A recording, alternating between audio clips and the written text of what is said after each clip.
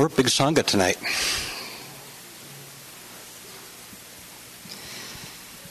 That may be in part because we're enjoying the company of Will Kabat-Zinn again for the second week in a row. Very pleased to welcome him back. Howie will be back with us next week. But for tonight, Will is our usual teacher. Will has practiced Vipassana meditation intensively in the U.S. and Burma for over 10 years. He currently lives in the San Francisco Bay Area and teaches regularly at SF Insight, Spirit Rock, and at meditation centers around the country, and at Mission Dharma. For 8 years, Will taught meditation and awareness practices to incarcerated youth in New York City and in Oakland. In addition to sharing the Dharma, Will is an MFT intern in private practice in San Francisco and Oakland. He has completed 4 years of teacher training with Jack Kornfield. So welcome once again, Will. Thank you, David.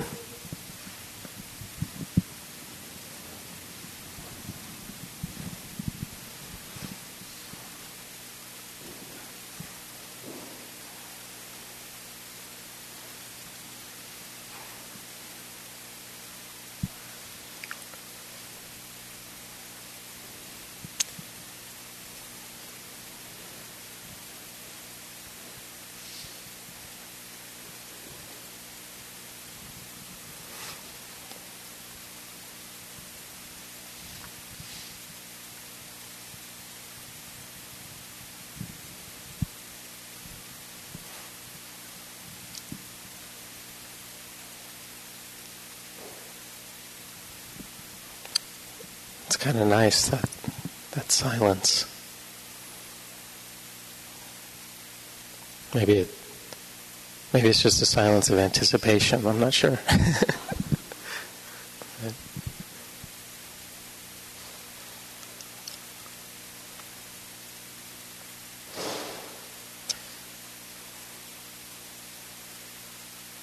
So I'm going to attempt again to speak briefly, more briefly than last week even, and then have time for us to interact. I guess I like that form of kind of a little bit of back and forth. It always feels a little more alive in a way. But I thought I'd just introduce a little topic, and then we can see what else comes up.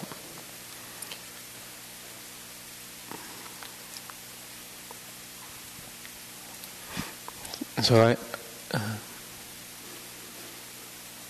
thought I'd kind of riff a little bit on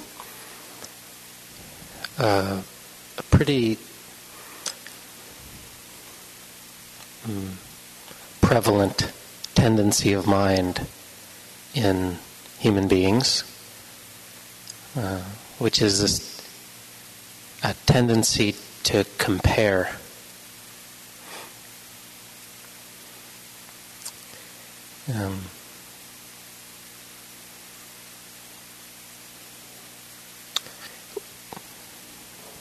We compare everything. The Buddha talked about 3 kinds of comparing. Comparing in the sense of saying, feeling oneself better than, less than, or equal to others. And this is something that in the text is called mana, which it's an aspect of mana, which is conceit. The conceit of comparing, of holding oneself in a position of a certain kind of ranking, better than, less than, or equal to.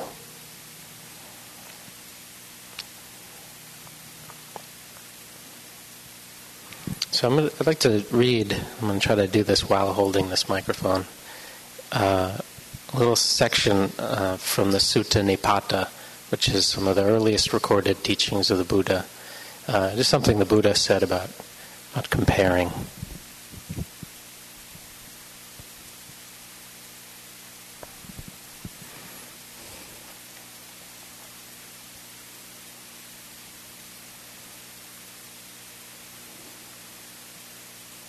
One who thinks oneself equal to others, or superior, or inferior, for that very reason disputes.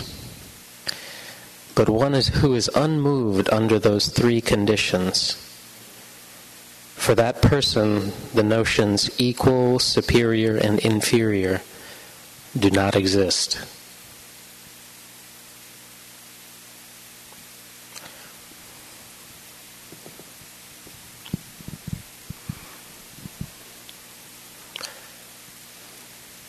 I was just as a reflection, I think that's interesting, just the way we create those categories. Those are not inherent categories. They are mind-made. And they're so habitual that we often don't notice that part, that we're actually making better than, less than, equal to. It's such a part of the way we live that we can miss that. And I think it's interesting to look at, sometimes as a reference, at how we relate to nature. Because we tend to have a kind of I'll say tend, not always. We tend to have more of an intuitive wisdom when it comes to nature than we do when it comes to us. Of course, forgetting that we are nature as well. This is, somehow, we've seemed to forget that. We abstract ourselves from nature and we're some of this other thing. But we tend not to do this better than, less than, equal to when we're in nature, looking at nature. We may evaluate trees. That tree is straighter than that tree.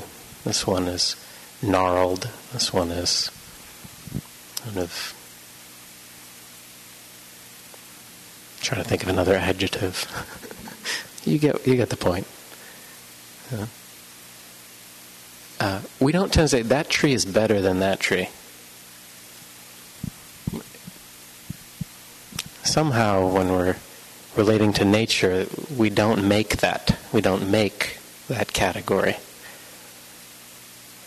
And I said this once. I was teaching, I think it was a retreat recently, and somebody came up to me afterward and said, actually, that's not true. We do that in relation to nature. For example, when you're buying a Christmas tree, you say, that Christmas tree is better than that one. And as I was reflecting on this, I always like getting a little correction. It's like, so what do I do with that? And I realized, that's because it's my Christmas tree. I've taken it into myself. So now it's subject to all these categories that I use to relate to the human realm. My tree, so how does it look compared to your Christmas tree? I grew up Jewish, so Christmas tree wasn't even a thing, but you get the point.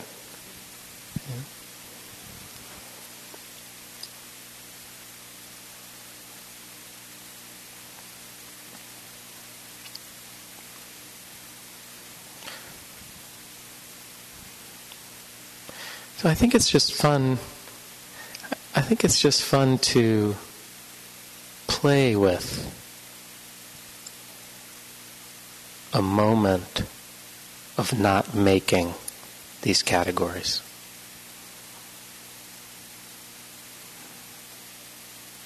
even just looking around for a moment, without comparing what you see to anything.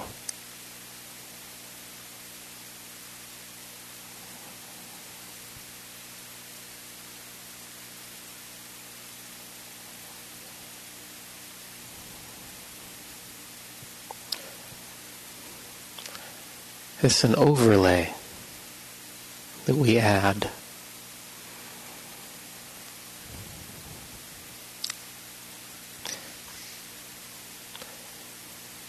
Isn't it beautiful? When you to not be in that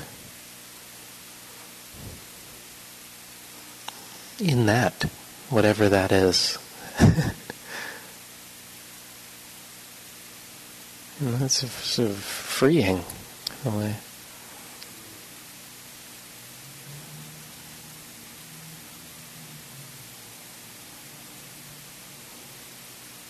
Just to even just be with yourself without comparing yourself to anything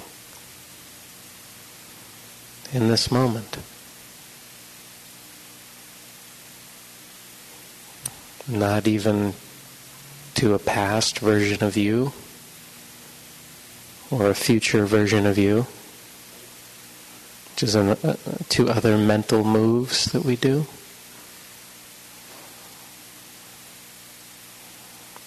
Not comparing to some ideal.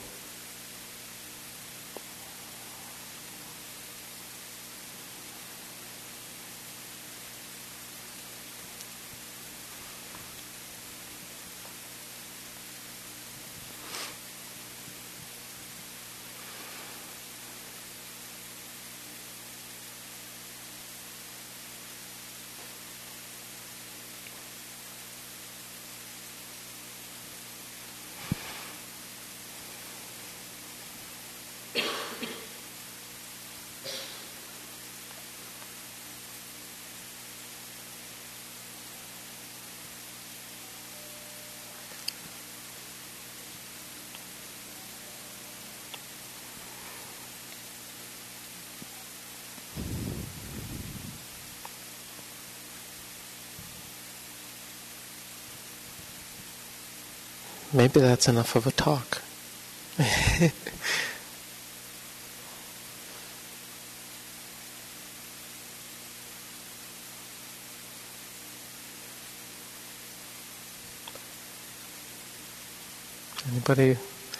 Anybody want to say anything?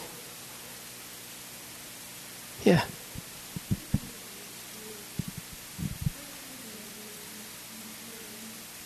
The other two comparing, better than, oh.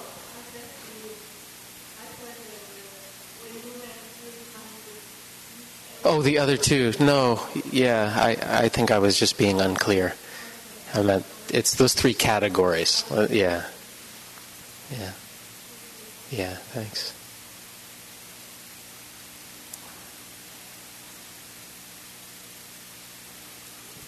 Yeah.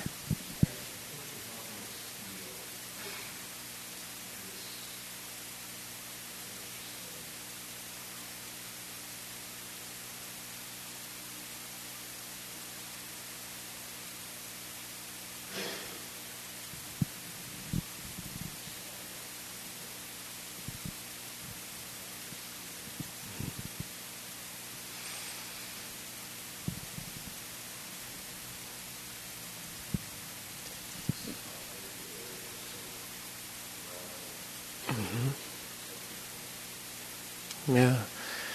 I mean, that's, in a way, just to feel that for a moment is so useful. Because then it's a reference point, you know. And in a way, when we're practicing just being with the breathing, for example, we're practicing exactly that. You know, how do we just feel one breath the way it actually is? You know, not the ultimate yoga breath or the ultimate breath, the deepest breath, or just this breath, Yeah. So it's kind of the beauty of the practice of meditation is that we're actually practicing this in every moment of meditating. Because what are we practicing? We're practicing just being with what is here already. Yeah. Without comparing this breath to the next breath. And that has a momentum to it. As we practice it, we actually learn how to be with experience in this kind of new way. You know? Letting our incessant evaluation function, judging function, take a break. You know, don't worry, it won't go away. So you may be afraid, well, then I won't be able to, evaluate anything, or no, it'll come back, But there is a difference between being kind of just enslaved by this function of mind, than being able to use kind of discernment. And actually there's a difference between the kind of judging and discerning, sort of a difference that one can feel. Yeah. Could you speak to the concept of no selflessness? Could I speak to the concept of no selflessness?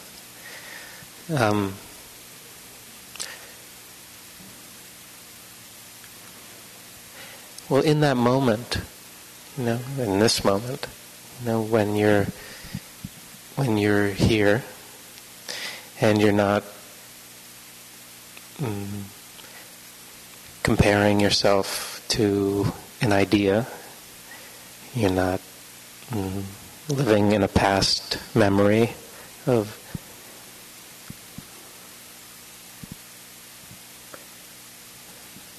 who are you?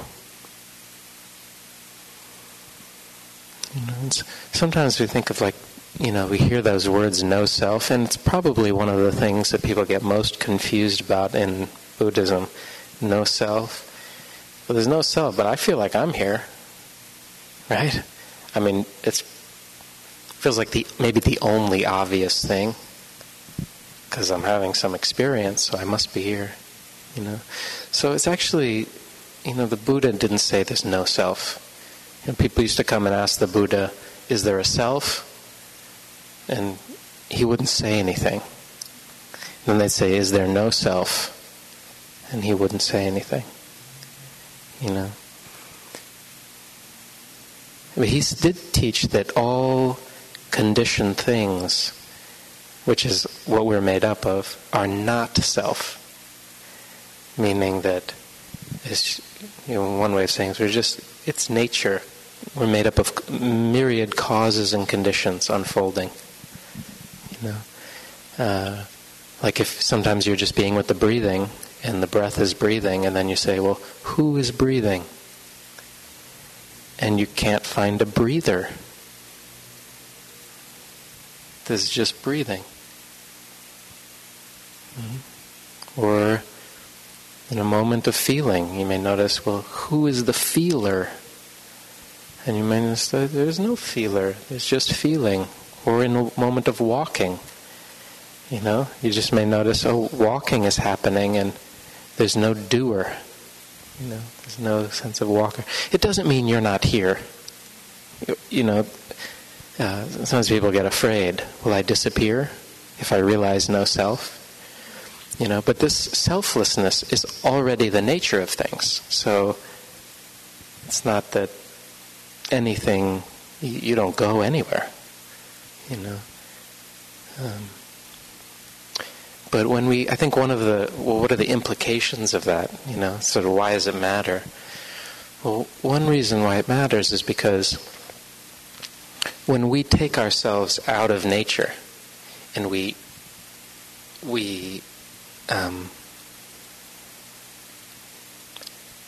kind of create the sense of me as this separate entity that needs to be, in relationship to all these other entities. My position becomes really important. And then everything I do from that place, that has a certain quality to it. And I'll just use an example that I use frequently, which is,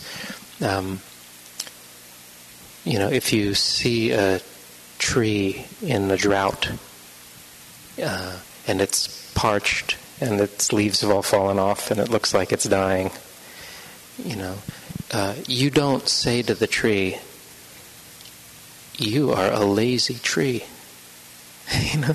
You should work harder and extract some nutrients from that ground, because you're just not doing enough." We just intuitively don't do it. It's a silly example, but we intuitively don't do that because we know when it comes to nature, no, this tree is a result of the causes and conditions in which it is existing in this moment. And so if we care about the tree, we might water it, we might shade it, we might fertilize it, we would care for it in a certain way. But you can think of the there's almost a matter-of-factness in how we would care for that tree. Because we know, okay, there are conditions, I need to shift the conditions, I'd water it. But when it comes to ourselves, the quality of needing to it's a very different quality, it's frantic. Because it's really bound up in the sense of, what does this mean about who I am? We don't see ourselves as causes and conditions. Some myriad causes and conditions have come together to have you be here, right in this moment. Some other thing happened, you wouldn't be here right now. This is significant. And we can affect the causes and conditions that we are and are a part of through our action. And that's what meditation is. We are affecting the conditions by, being mindful for one moment and then another. That has a momentum to it in this realm of nature. But when we are can hold ourselves as part of nature, it has more of a kind of sustainable, matter-of-fact quality to it, as opposed to this frantic search for fixing me or salvation, or it sort of becomes desperate and punishing, and we can beat the hell out of ourselves meditating, when it's coming from that kind of place. So it's useful to have this as a frame, but also through the practice we gain insight into the selfless nature of experience. We start to see in a very first-hand way that, am I choosing the sensations that arise in my body? No. They arise due to conditions. Are you choosing the thoughts that are popping into your head right now? No. They are arising also due to conditions. Some of them are very conditioned in there. Even all the way towards the deepest beliefs you hold about who you are. Those are also conditioned. Sometimes from very early on. And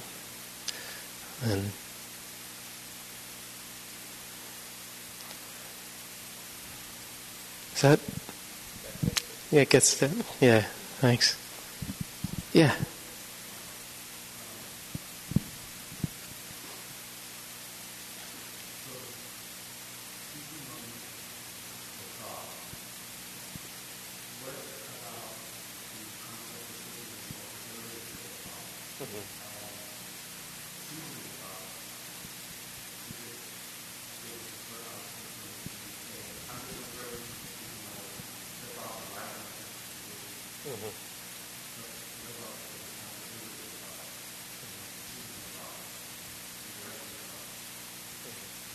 So the question is, I'm talking about how we don't choose what thoughts are arising, but what about taking responsibility for our thoughts? Is that what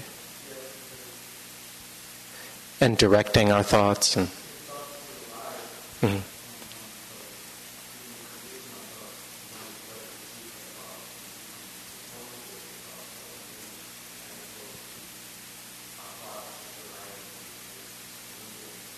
Sure.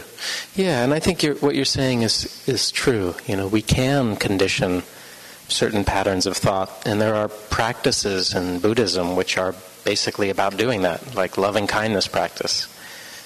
So we can affect the conditions of our mind. If you wake up every day and you wish may all beings be happy, for an hour, chances are that thought will arise more in your mind stream. So that's absolutely true. I think I'm sort of just speaking to that when we're not consciously doing that, we get all kinds of thoughts that come in. A lot of them are, maybe we could call them unwelcome visitors. So in a way, I think what's our responsibility? If we're talking about responsibility, in a way the responsibility is to see them. Because if we can't prevent them from arising, which, we can't most of the time, the question is, what do we do with them? And you may have a million judgmental thoughts about yourself or others, and there is a possibility through practice and cultivation of awareness of being able to see these judgments or evaluations, better than, less than, and equal to, as a kind of, you can see them arising and coloring like a filter in front of awareness, in front of, like a filter in the mind, and to actually see through them. You can actually see the person in front of you through the filter. It's because with awareness, that filter can it can be thin, Whereas when we're not seeing with awareness, it's just reality. It becomes the reality that we live in. And then then we're just living in that world for a while until there's a new world gets created. Does that speak to what you're... Yeah, okay.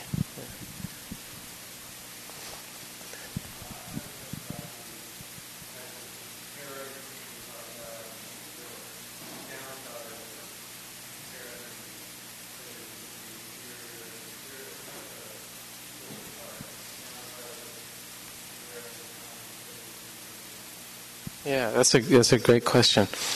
So he was asking about he could see why the comparing the better than and less than is sort of might create some suffering and separation, and but what about the equal to? Yeah, isn't that a fascinating? I just think that's a fascinating thing that's added there. It's sort of, and I think it's sort of. Like hints at the Buddha's, part of the Buddha's great genius. That he's speaking to even holding this conceit of, it's still comparing. Oh, we're equal. Well, what is that? That's also a mental move. You're creating this notion of equality. Well, how is it to look around without even equal?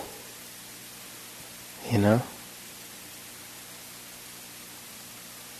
I'm not going to give an answer to that.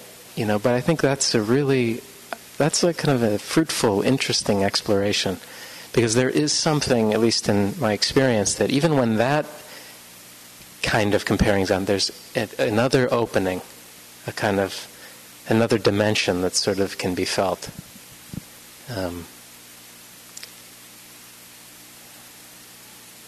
We're letting go of a certain kind of a fixed I,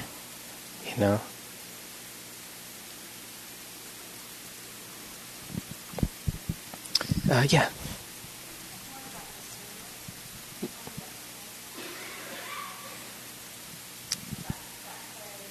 Mm-hmm. So the question was about discernment, and how do you recognize that? How do you recognize when it... Yeah, how does one recognize discernment versus judgment? I think through experience. When we're really paying attention. So sometimes we're afraid when we get into any kind of new practice or practice that we're into, we start getting afraid of kind of getting our hands dirty. Okay, now I'm doing meditation and the Buddhist thing. I'm not supposed to judge people anymore. So, But let's be honest, we're judging all the time. So in a way, it's just to include that in your practice. So just to watch yourself judging, and then when you really are familiar with that kind of critical judging, then when something different happens, you'll start to notice the different quality of it. Because you're also discerning a lot. But they get very jumbled. Everything gets jumbled when we're not familiar with the territory. So it's really a kind of a sensitivity. I think the sensitivity is something that we refine as we spend more time with ourselves, and in all these different areas. The kind of sensitivity, if you're new at anything, say if you go into, the wilderness or something, and you're not familiar with that area at all, you're not sensitive to what anything means there. Like, what does it mean when the clouds are like this? What does it mean when the birds are making this sound? It doesn't. So you don't know what's dangerous and what's kind of. It's just disorienting. But if you're indigenous to that area, it'd be very different because you've spent so much time there. You kind of feel everything has a meaning in a way. So it's like that with our own bodies and minds, I think.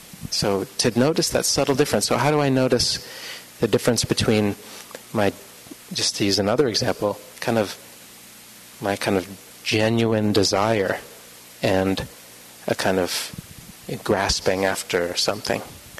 There's a difference. How do I know when it's when it's kind of intuition, that kind of gut feeling, or when it's craving? Again, that's something that we need to learn about through being with both. Yeah. So don't be afraid to crave. Just because it's the cause of suffering doesn't mean we're not doing it all the time. So let's just be honest, and spend some time with it so we can learn about it.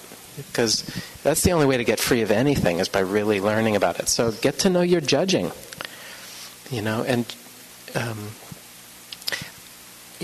this story about one of the well-known teachers at IMS, the Insight Meditation Society, who used to sit in the dining room. This is a story I heard. He used to sit in the dining room looking out at the kind of lunch line, and when he was on retreat. Always sat in the same spot, kind of looking out. A lot of times on retreat, people are looking into their bowl of food, and they're looking at their tofu and their brown rice. So he was always looking. And somebody asked him once, "What are you doing when you're sitting there looking at the room during lunch all the time?" And he said, "Oh, I'm judging."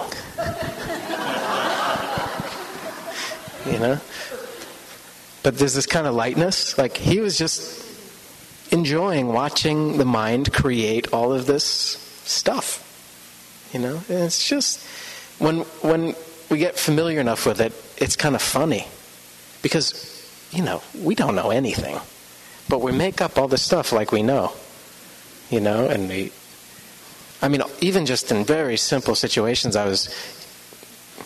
was driving, this was like a couple months ago, with my wife. We were leaving Target, the store, and there was a car coming this way, and somebody behind me honked. And the person driving across, looked at me and started yelling and, giving me the finger, and I had become this something to this person from the person behind me honking, And it was just so interesting to see, wow, that's how it happens all the time. We don't know. And this is another thing, is just this judging and, opinions. We have so many opinions that we believe, we attach to. Views and opinions. The Buddha talked about this as one of the areas that we cling to. We cling to views and opinions. And a lot of these views and opinions, we don't know. But we kind of come to think we really know, And do you ever see the movie The Big Lebowski? Yeah, good. That's a great movie. Well, I think of, in relation to this, I think of that scene where the dude is with Lebowski, and Lebowski's insulting him. For those of you who you get the point. He's insulting him, and the dude looks at him, he says, "That's just like your opinion, man." That's like a good refrain to hold in your mind, like a little Dharma there. That's just like you can say it to yourself. That's just like your opinion, man, And it's just another very fruitful area to get familiar with. So I'll read a little something from the same section of the Sutta Nipata about grasping onto views and opinions. For one who is free from views, there are no ties. For one who is delivered by understanding, there are no follies. But those who grasp after views and philosophical opinions, they wander about in the world, annoying people.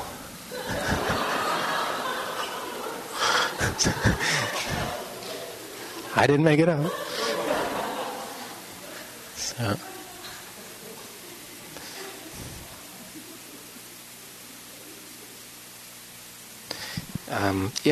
In the back.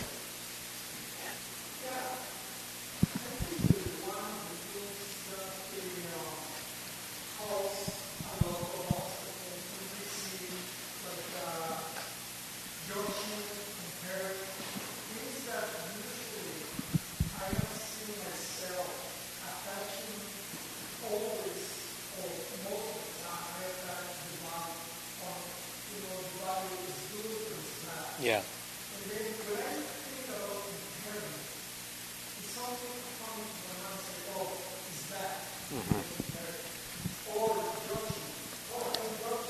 Yeah.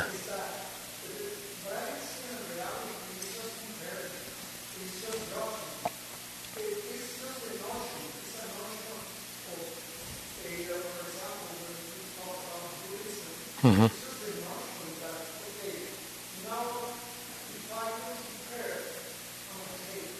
Right. That's another comparing. Yeah. Yeah, and I think that's beautifully said, and I completely agree with you. It's such a trap of all of these things to, then we're holding up another ideal to compare.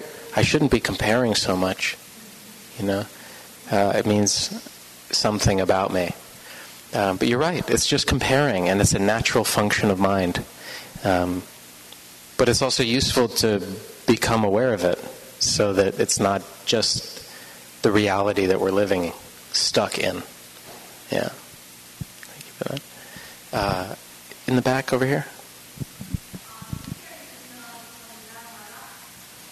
What? Hear a Dharma rap? Who told you about that? Howie? Howie's bad. Don't compare yourself to Howie. Don't compare myself to Howie. Nothing else is bad, but Howie's bad.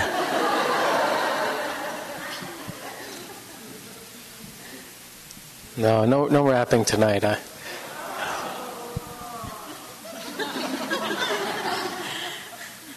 No samples. No samples, yeah.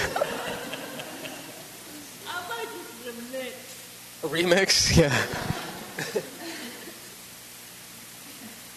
That means you'll come back another time. I'll come back and rap for you another time, yeah.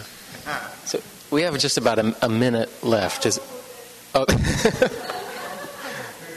30 seconds, yeah. Yeah.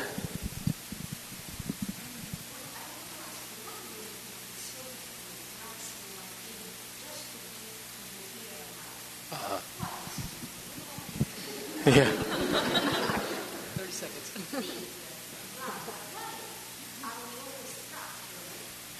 Why is it so difficult for us to be in the present as human beings? I have no idea. I don't know. It constantly amazes me.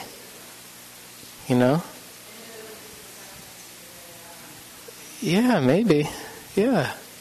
But that's a great... I don't know. I don't know how it got that way. But I think, luckily, we can learn how to be here. And maybe we have, lifetimes, if you go in for that, of conditioning to be lost in the... But, this practice is really not just a practice, it's a way. And I really feel like it's learning a new way of being. And it's a way that's here, where we live here, more. Actually, and I think part of it is just coming to the point where we can see that we actually are always here. Even when it seems like we're not, we are. And it takes a while because actually sometimes it feels like, actually, no, we're not here.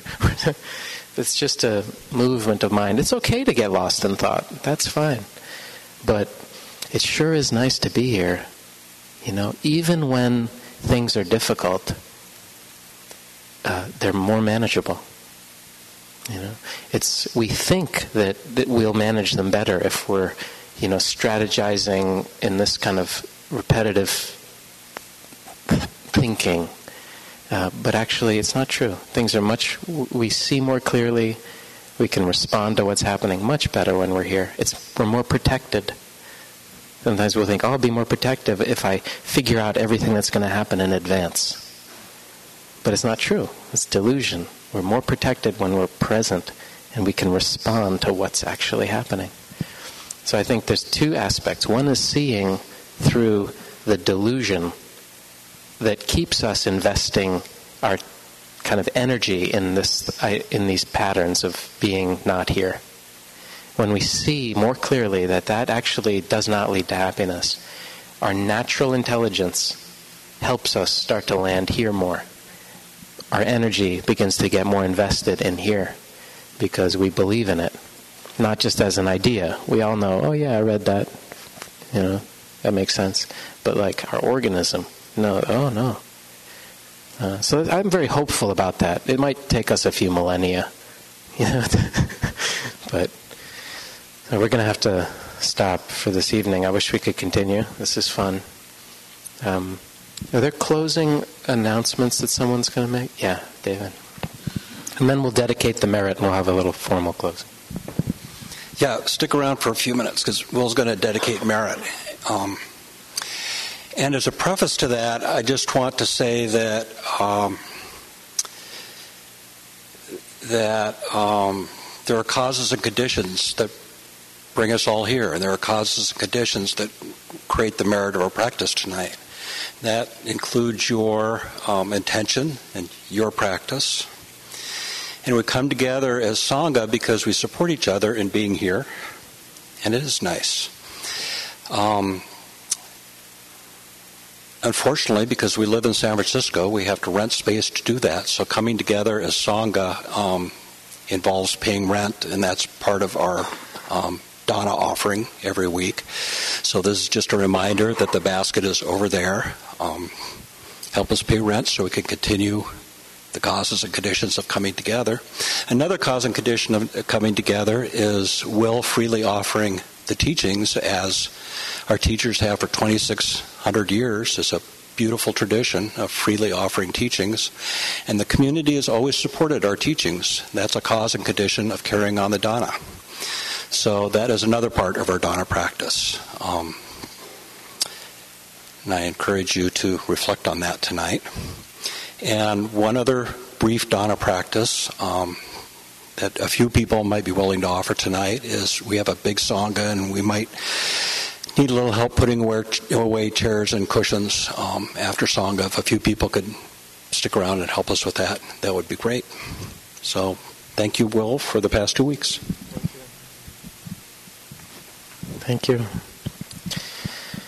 And thanks to all of you as well. It's been really nice being here, and I hope that it's been useful to you in some way.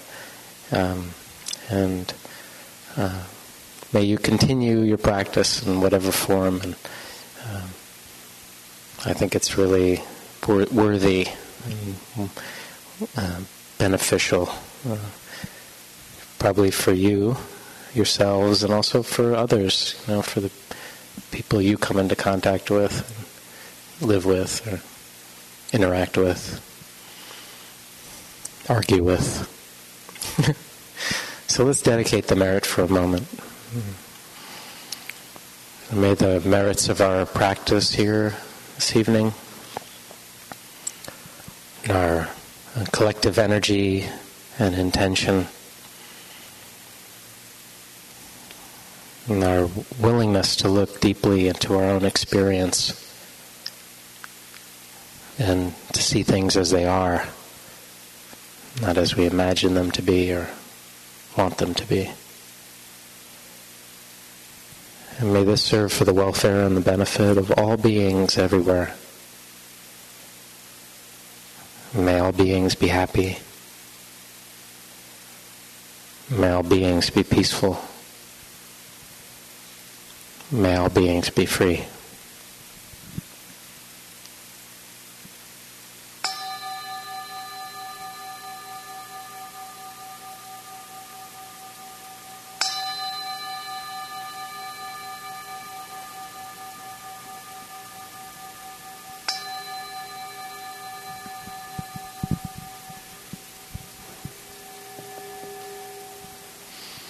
Thank you all.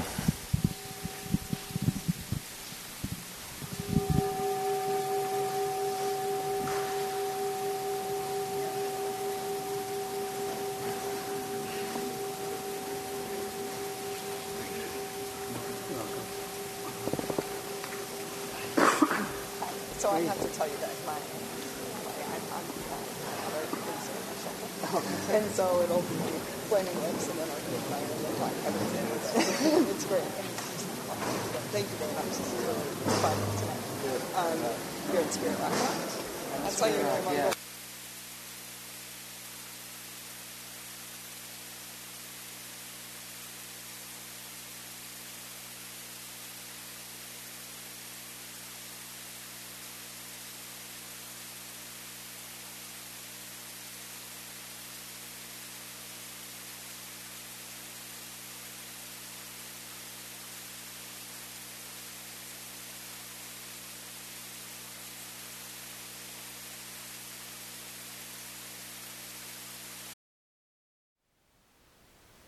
Thank you for listening. To learn how you can support the teachers and Dharma Seed, please visit dharmaseed.org/donate.